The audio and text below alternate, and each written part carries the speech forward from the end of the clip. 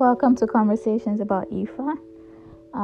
It's been a while since we've talked, and I just wanted to talk about some of the frameworks that many people are approaching Ifa with that will be helpful to not have that framework in order to understand African spiritual systems on the level of complexity that it requires. Many people are approaching Ifa from the same framework that they use or were taught in Western school systems, and it's not helpful. It makes things more complicated. And simply put, Western school of thought does not lend itself in terms of depth to African worldview.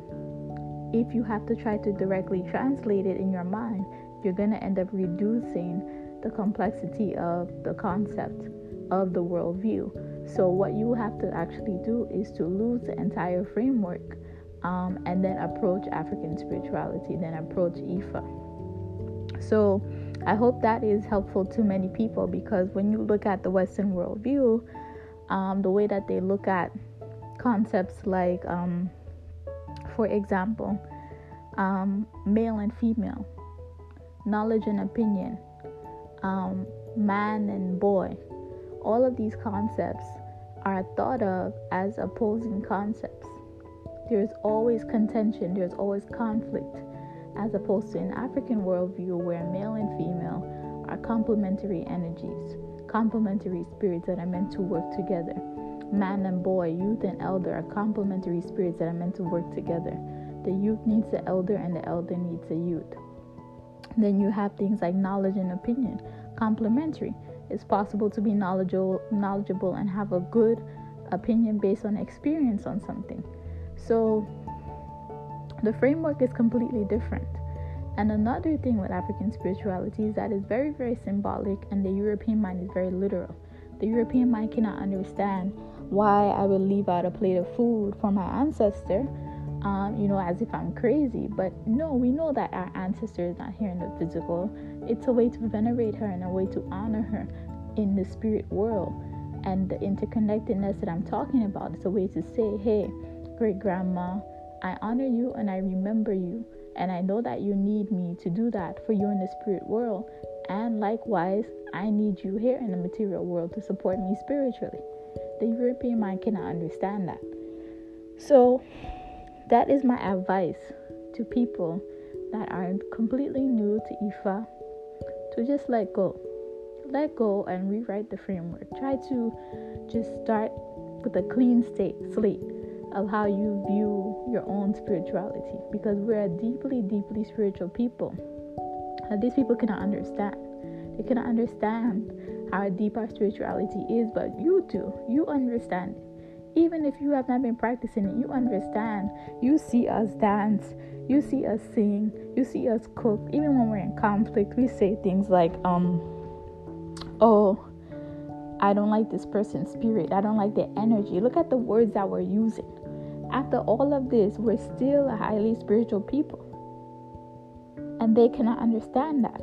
And we have to be willing and be open to accepting and embracing that uniqueness about us. That is why we survive, and that is what is going to help us. We cannot go to the European worldview that only respects rational thought, intellectual thought, not being emotional. No, we're an emotional people. That's how we feel. We have very strong intuition. This is what we have to embrace.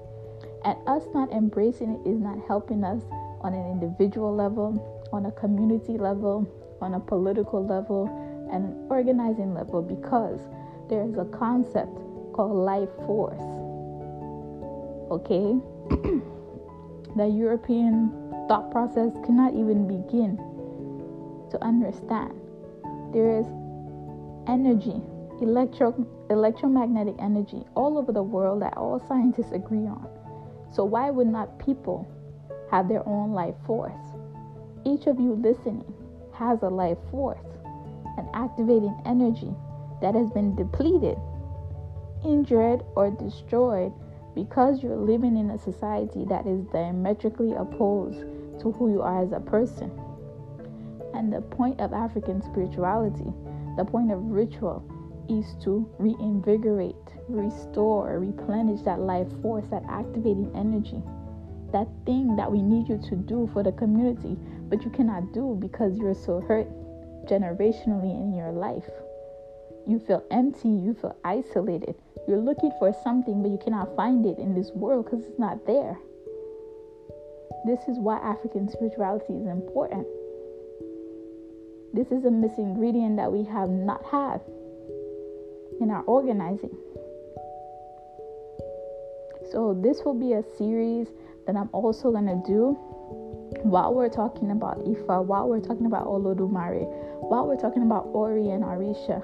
We're also going to talk about how we are going to frame it as people in the diaspora, and how we can heal ourselves and our spiritual injuries and our generational injuries and our ancestral injuries to be able to activate that life force on what it is that we want to do in the community that we just can't seem to do, and the happiness that we want to find that is not there. How can we create it? And how can we create communities and ritual to reinvigorate us? Thank you for listening.